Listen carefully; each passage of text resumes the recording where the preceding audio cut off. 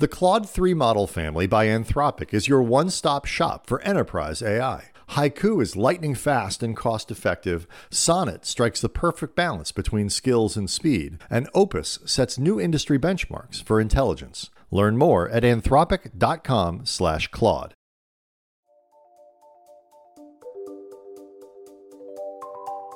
We begin here with big TV news, local and national. TV viewers in major U.S. markets eager to watch tennis's U.S. Open and other events on ESPN this week were in for an unpleasant surprise when they saw this instead. A darkened screen with a message that parent company Disney's battle with Charter is being called an existential referendum on the future of the TV bundle. But do you think this dispute could put the nail in the coffin, so to speak, when we think about the future of linear? New recording initiated. Energy levels rising. Enthusiasm building. 10, 9, 8, 7. I can't wait. 6. I'm not going to make it. 4, 3, 2, 1.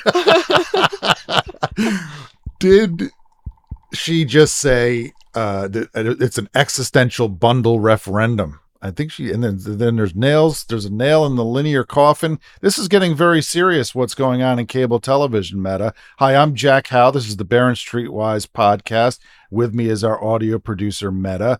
You're a New York City person. This involves Charter Communications, which has Spectrum. It's the number 2 cable distributor in the U.S. It has the Spectrum service. It's big in New York and L.A.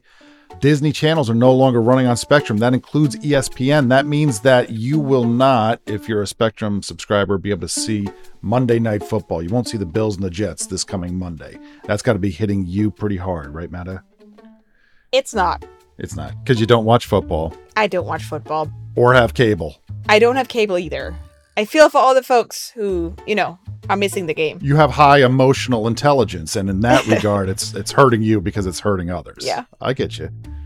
You're very relevant to this. Well, the fact that you don't have cable, maybe not. But the people who don't watch sports but who do have cable are very relevant to this discussion. I'm going to explain what's going on, why this kind of dispute happens all the time, but this one really is different.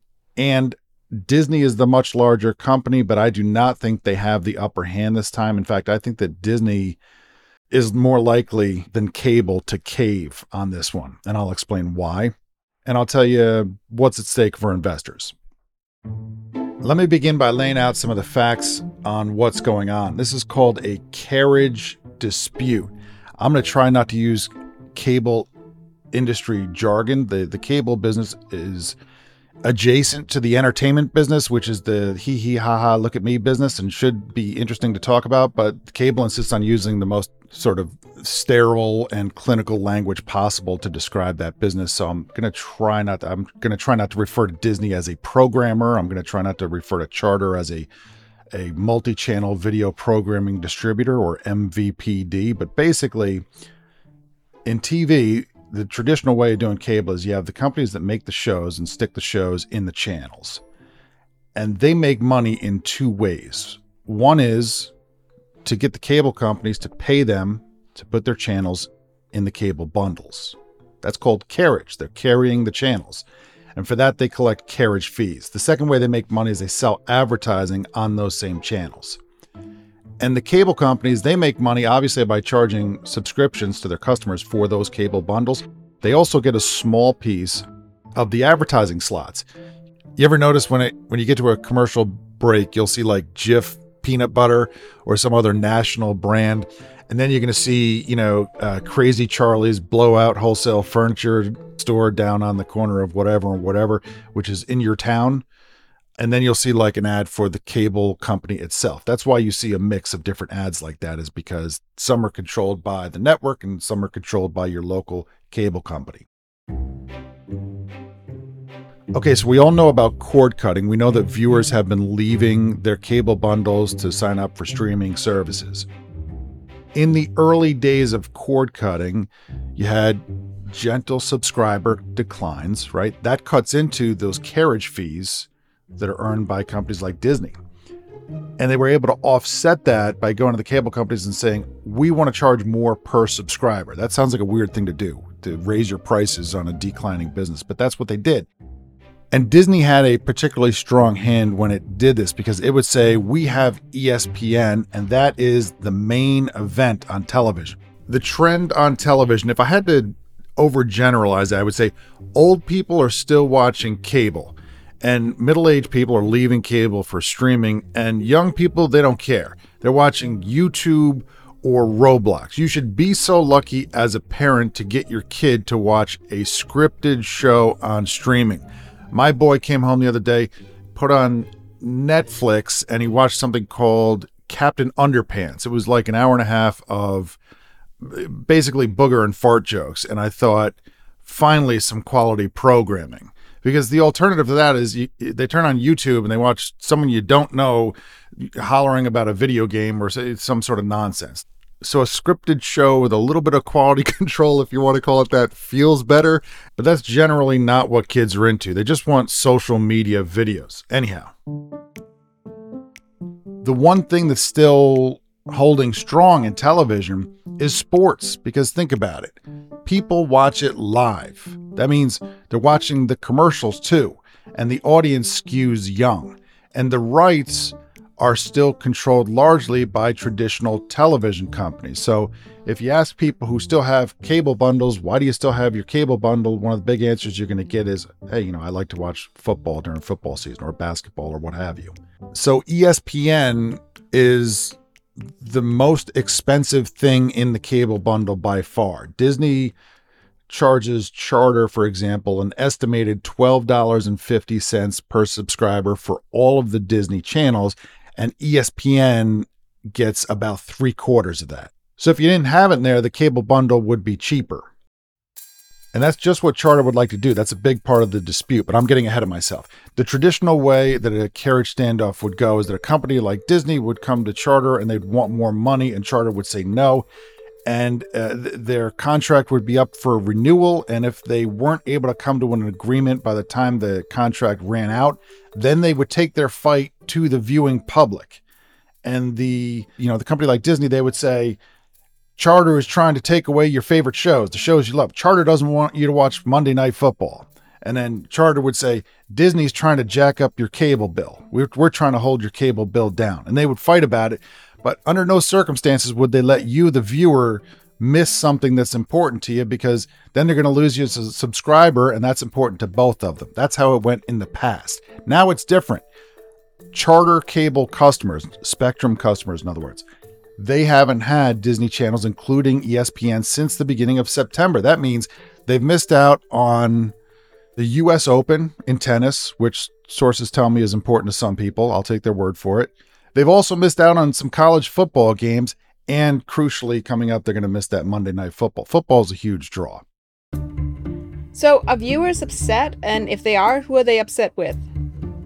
I think a lot of them are upset, and I think they're wondering who they should be upset with. I've gotten text messages from people who are missing some of their sports, and they're asking me who they should be upset with. They ask me what they should do. The short answer to what you should do is get yourself a trial subscription to a virtual cable bundle that's fed to you over the internet, like YouTube TV or Hulu Live TV or something like that. And that would hold you over until these two sides come to an agreement. But they might not come to an agreement, and I'll get to why. Traditionally, it's really easy to be upset with a cable company because, who's really in love with their cable company?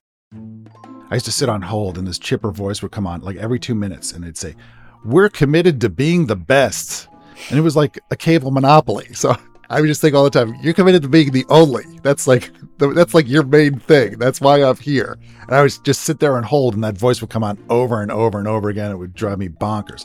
But anyhow, that same company, that's now part of Charter, and they brought out a big slide deck for investors. And in the first line of the slide deck, it says, the multi-channel video product is too expensive and packages don't meet consumer needs. If you think about that, that's Charter saying right up front, the main thing we're known for selling stinks. It's a lousy deal for our customers, which that's your first signal that this dispute is a little bit different, that Charter really might be fed up. Charter is saying that it's willing to walk away from TV altogether. And I think that there's reason to believe that they might do that. I'll give you a couple of reasons. First of all, this is no longer the early days of cable cord cutting. Subscribers are leaving quickly. 25 million cable subscribers have canceled over the past 5 years. If you go back to 2010, more than 90% of people had some sort of pay TV. Now it's about 50%. So there's not as much left to try to protect. Also, profit margins on the TV business have been falling. A cable company like Spectrum can sell you just broadband service, or it can sell you TV service. Its margins on just broadband service are 3 times those of the TV business. So if you're a Spectrum customer and you're saying, I'm going to cancel my TV business, I'm going to keep you for broadband, but I'm going to go over to YouTube TV and I'm going to get my cable bundle there. They're saying, hey, be my guest. We make good money on that proposition. The main claim for Charter in all of this is that being tied to ESPN makes them less competitive. Charter would like to have the freedom to sell people more of what are called skinny bundles, stripped down cable packages where you take out the stuff that not everyone wants. Take out sports, which is expensive. Not everyone watches sports. And you end up with a cheaper bundle. And instead, if it could do that, it could slow the declines in TV subscribers. It also would like to take Disney's streaming offerings, especially the ad-supported ones, and it would like to bundle those. It's saying, bring those over here and make those part of the cable bundle. It's hard to imagine Disney doing that because that's where Disney is supposed to go once cable television dies, ultimately, right? I mean, that's the whole idea of Disney creating these streaming offerings, is looking at the trend and what's going on in TV and having somewhere else to go. So to now bring that into the cable fold, that would seem an extreme step. So this dispute between the two companies, it's not just about one saying, I want more money, and the other saying, we don't want to pay you more money. It's Charter saying, we want the freedom to not have to offer ESPN because it's keeping us from offering cheaper packages. Meta, how skinny of a bundle would I have to make for you before I could bring it back to being a cable subscriber? Tell me what are the must-haves in your skinny bundle, and how much would you pay? I don't think I can even answer that, because my answer is I want HBO. And, I'm such a streamer. I don't even know. Yeah. You don't know what's out there. No. And I hate if it's not on demand. I have a hard time finding Gilligan's Island. Can someone out there tell me what happened to Gilligan's Island? Is that somewhere in the streaming ecosystem? Why can't I watch? What else can I find? I think that's pretty much it. I'll pay you about 10 cents a month. Yeah, I was going to ask you, how much are you going to pay? I'm going to cancel after 6 months, though. If Charter wants more flexibility, I think the main thing Disney wants is to preserve its free cash flow until the profitability of streaming theoretically improves. I mean, we haven't really seen it happen yet, but if it's going to happen over the next several years, Disney's free cash flow today is greatly diminished. It would like to hang on to that and sort of bridge this gap until streaming really takes off and starts making a lot of money. So does Disney make a lot of money on this arrangement? From cable television? Yeah. Not just Disney, but this is the cash cow of the television industry. The tired old cable bundle is the main way they make their money. They use the free cash flow from that to fund making new shows and things like that, to stock up on their streaming services to try to bring in more streaming subscribers. But it hasn't been clear to me that the profitability of streaming will ultimately match the profitability of legacy TV. I have a hard time believing that it will. I guess the one thing in favor of streaming is that it has theoretically global scale, so you can bring in more people for the same stuff. But it's just going to take a long time. I mean, that traditional cable business is a goldmine. Think about it. Your customers pay you for the stuff they want and also the stuff they don't want, which is an economic miracle to begin with. And then you make them sit through advertising so that they pay you again with their attention. Oh, and by the way, absolutely everyone signs up for it because like it's the thing you have to do to get certain stuff that everyone wants and everyone talks about it. That's what it was like, 15 years ago in cable. That's pretty hard to reproduce with any business. For Disney, it needs to find some answers fast on ESPN. It is reportedly preparing to launch an ESPN streaming service as soon as 2025. I know what you're thinking. What about ESPN Plus? It already has an ESPN streaming service. That is not ESPN. That is, remember like when CNN said they're going to start CNN Plus, a streaming service, and they hired a bunch of people for it. And then different managers said almost immediately, like, no, that's a bad idea. We're shutting that down. We're canceling the whole thing. And all those people who went over there were out of work. I mean, that was a rotten thing to do to those people, but it was also a terrible idea from the start. And the reason it was a terrible idea is who were the only people who would be interested in CNN Plus? I'll tell you who, CNN fans. What didn't CNN Plus have? It didn't have CNN.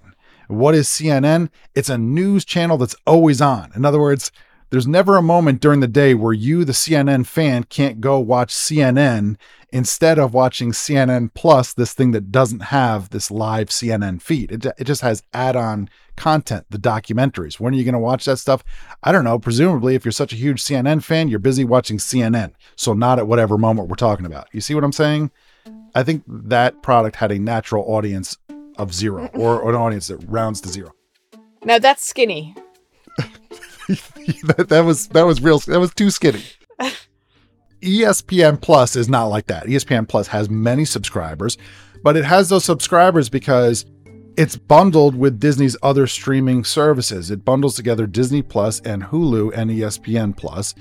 And so it sells ESPN Plus for next to nothing as part of that bundle. And, like I say, it doesn't include the same full suite of sports rights that ESPN, the cable channel, has.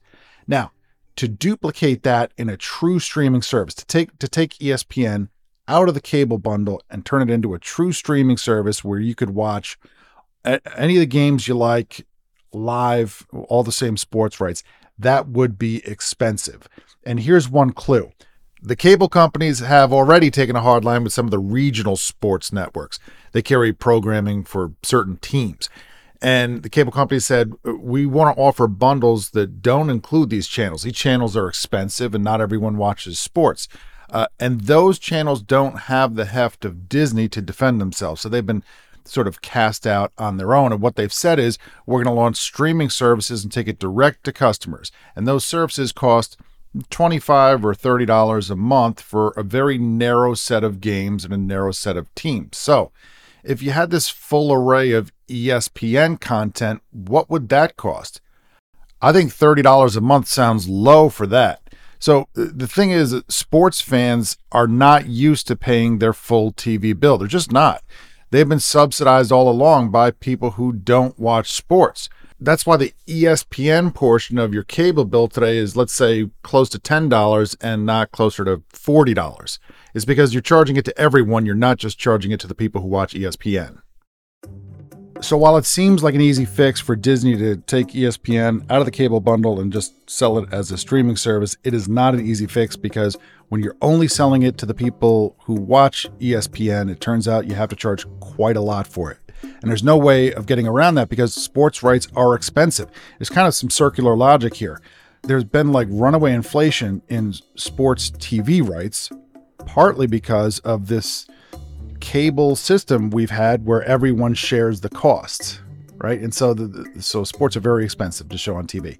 And so what Disney is trying to do is they're trying to partner with someone for their ESPN streaming service. There's talk of them partnering with sports leagues, right? You can go to the leagues and you could say, hey, these sports rights are really expensive. How about you come in with us as partners on this thing and we'll share the streaming money together. They can try that. Maybe that can hold down the cost for viewers. It's unclear to me how successful that's going to be. I certainly wouldn't count them out, but it's not an easy walk to get from where we are today to replacing those economics in the future.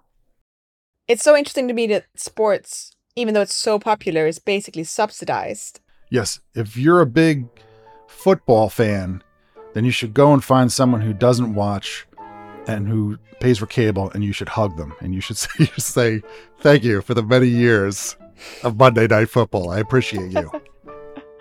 I mean, it should probably be someone you know, right? That doesn't watch sports. Don't hug a stranger. Don't go knocking on doors is what I'm saying. Yeah, don't say, I'm doing this because Jack Howe told me to on the Barron Street West podcast. Yeah.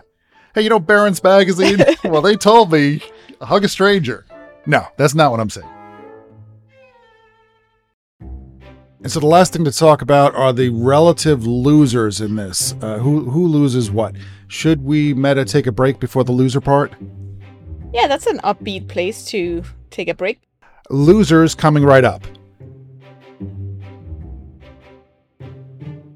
The Claude 3 model family from Anthropic is your one-stop shop for enterprise AI. With models at every point on the price-performance curve, you no longer have to make trade-offs between intelligence, speed, and cost. Claude 3 Opus sets new industry benchmarks for intelligence. Sonnet strikes the perfect balance between skills and speed, and Haiku is the fastest and lowest-cost model on the market, perfectly designed for high-volume, high-speed use cases. Join the thousands of enterprises who trust Anthropic to keep them at the frontier. Visit anthropic.com/Claude today. Welcome back. We're talking about losers, as I recall. It's the Disney standoff with Charter and who's going to make out worse. And I think the clear answer in this is Disney. Charter has said that 25% of its video subscribers, as it puts it, regularly engage with Disney content. I don't really know what it is to regularly engage with content, but I've got to believe that some figure north of that casually engages or semi-regularly engages with Disney content, including ESPN. So I'm not sure if 25% is the exact number, but think of it this way. More than 20% of its content costs also come from Disney. So it stands to lose some TV subscribers from this standoff, but it also stands to lose a significant amount of its costs. And the effect on free cash flow in the near term could be fairly benign, fairly neutral. What matters really is where these people go to get their sports fix. Let's say that they cancel their Spectrum TV and they replace it with YouTube TV, but they keep Spectrum for broadband. I think Spectrum is going to be just fine with that outcome because it makes great money on broadband. The margins are good. I think Disney probably wouldn't mind that either because it also gets paid on those virtual channel bundles. The people who sign up for them, they're not quite as sticky as customers. They don't hang around quite the same way that traditional cable customers once did. But as we've just talked about, the entire industry is in decline. So I'm not sure how relevant sticky is these days. So the big loss for Charter could come in the form of people who say, I'm going to cancel my TV and I don't want Charter anymore for my broadband. I'm going to Fios or I'm going to some other, broadband only competitor.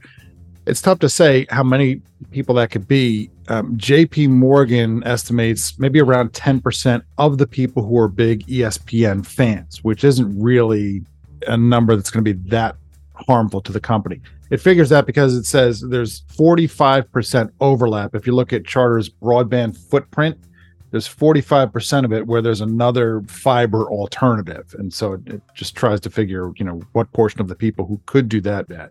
It's a guess. But Charter, it's worth noting, still says that its goal is to grow broadband subscribers this year. So that brings us to the cost for Disney. How about $4 billion in yearly free cash flow? That's according to Oppenheimer. That's for this dispute alone, and it includes the advertising. And that is, even for Disney, a massive amount of money. That would dominate the free cash flow that it has remaining. In fact, I think it would really cut into what Disney could do with dividends. Its plan is to reinstate its dividend before the end of this year. And I think they had talked about having a modest dividend and growing it from there. It sure would be modest if the company got hit with a $4 billion decline in yearly free cash flow. I'm not sure what kind of money they would have left to pay out with shareholders. I think that would probably hurt their ability to fund content for a while. So Disney is not looking for that kind of hit in the near term, which is why I say, even though Disney is the much larger company and you think of it as having the upper hand in this, I think that Disney could well cave. I don't know what that caving, what form that would take. Concessions on price, concessions on the letting Charter do more bundles that don't include ESPN. The part about bringing streaming services over and making those part of the cable bundle, that seems like a significant overhaul to the business plan at Disney that I don't know that they would welcome. But Charter's position is, look, come on in and we'll help you sell upgraded subscriptions to these people. We'll see what happens. So I think the bottom line is that if someone is to give in this dispute, I'm guessing it would be Disney, but I don't think anyone is really going to be celebrating the outcome. BofA Securities recently compared the state of TV to the transition that happened in the music business, where we saw cassettes and CDs. Meta CDs were these things, they were sort of round and flat, and you stored. I know what CDs are. You do? Okay. Yeah, they were in the Walkman. No. They had roundy things that were much bigger called records, and they had something like cassettes that was bigger called 8-track tapes. And I had the soundtrack to Star Wars on an 8-track cassette. Soundtrack today means just the songs from the movie, but it used to mean the whole dialogue to the movie. So I saw Star Wars once as a kid, but I listened to it about 700 times. I used to have 2 8-track tapes, but one was Mother Goose, and I played it too much. My brother threw it in the fireplace. So that I only had Star Wars. Anyhow, where was I? Right, the music business.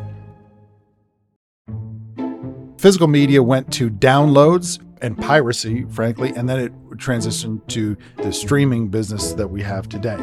Well, music revenue peaked in 1999, and it fell after that by 40%, and it didn't start growing again until 2014.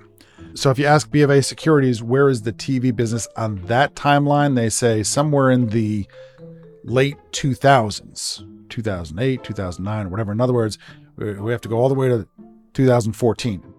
There are several years left of paying for the television business before all this gets sorted out and we get to what is supposed to be this coming age of greater profitability in streaming. So I guess if there's any encouragement for investors in these companies, it's that your stocks have already been hammered and maybe they look cheap, but things are going to be rocky for a while. What do you think, Meta? Sounds kind of depressing, but it is a wrap. It's a depressing wrap. Would you say that is it like that show Lost, where the writers did like season after season and people were way into it and they said, we can't wait to see where this is all leading. And then when it ended, the writers were basically like, we don't really know either. We didn't really have a plan. We were making it up as we went along and everyone was dissatisfied. Or would you say that it's just a regular, is it an okay ending? I think we need like a little bit of a positive beat. How about this? I found Gilligan's Island, the complete series collection, on DVD. Really? DVD, you say? And it's $42. That's pretty skinny. That is a find. I don't have a DVD player, so I'll send it to you, and then you do a zoom, and then you play it on your thing, and you point the zoom at the thing, and then that way you'll be streaming it to me. I'll be streaming Gilligan's Island, right? Is that, what do you think? I think that's like more of a premium service on my end, and I'll have to charge a little bit extra. I sense a carriage dispute coming up. Thank you for listening. Meta Lutsoft is our producer. You can subscribe to the podcast if you're into that sort of thing on Apple, Spotify, or wherever you listen to podcasts. And see you next week. This message comes from Viking, committed to exploring the world in comfort. Journey through the heart of Europe on an elegant Viking longship with thoughtful service, destination-focused dining, and cultural enrichment on board and on shore. And every Viking voyage is all-inclusive, with no children and no casinos. Discover more at Viking.com.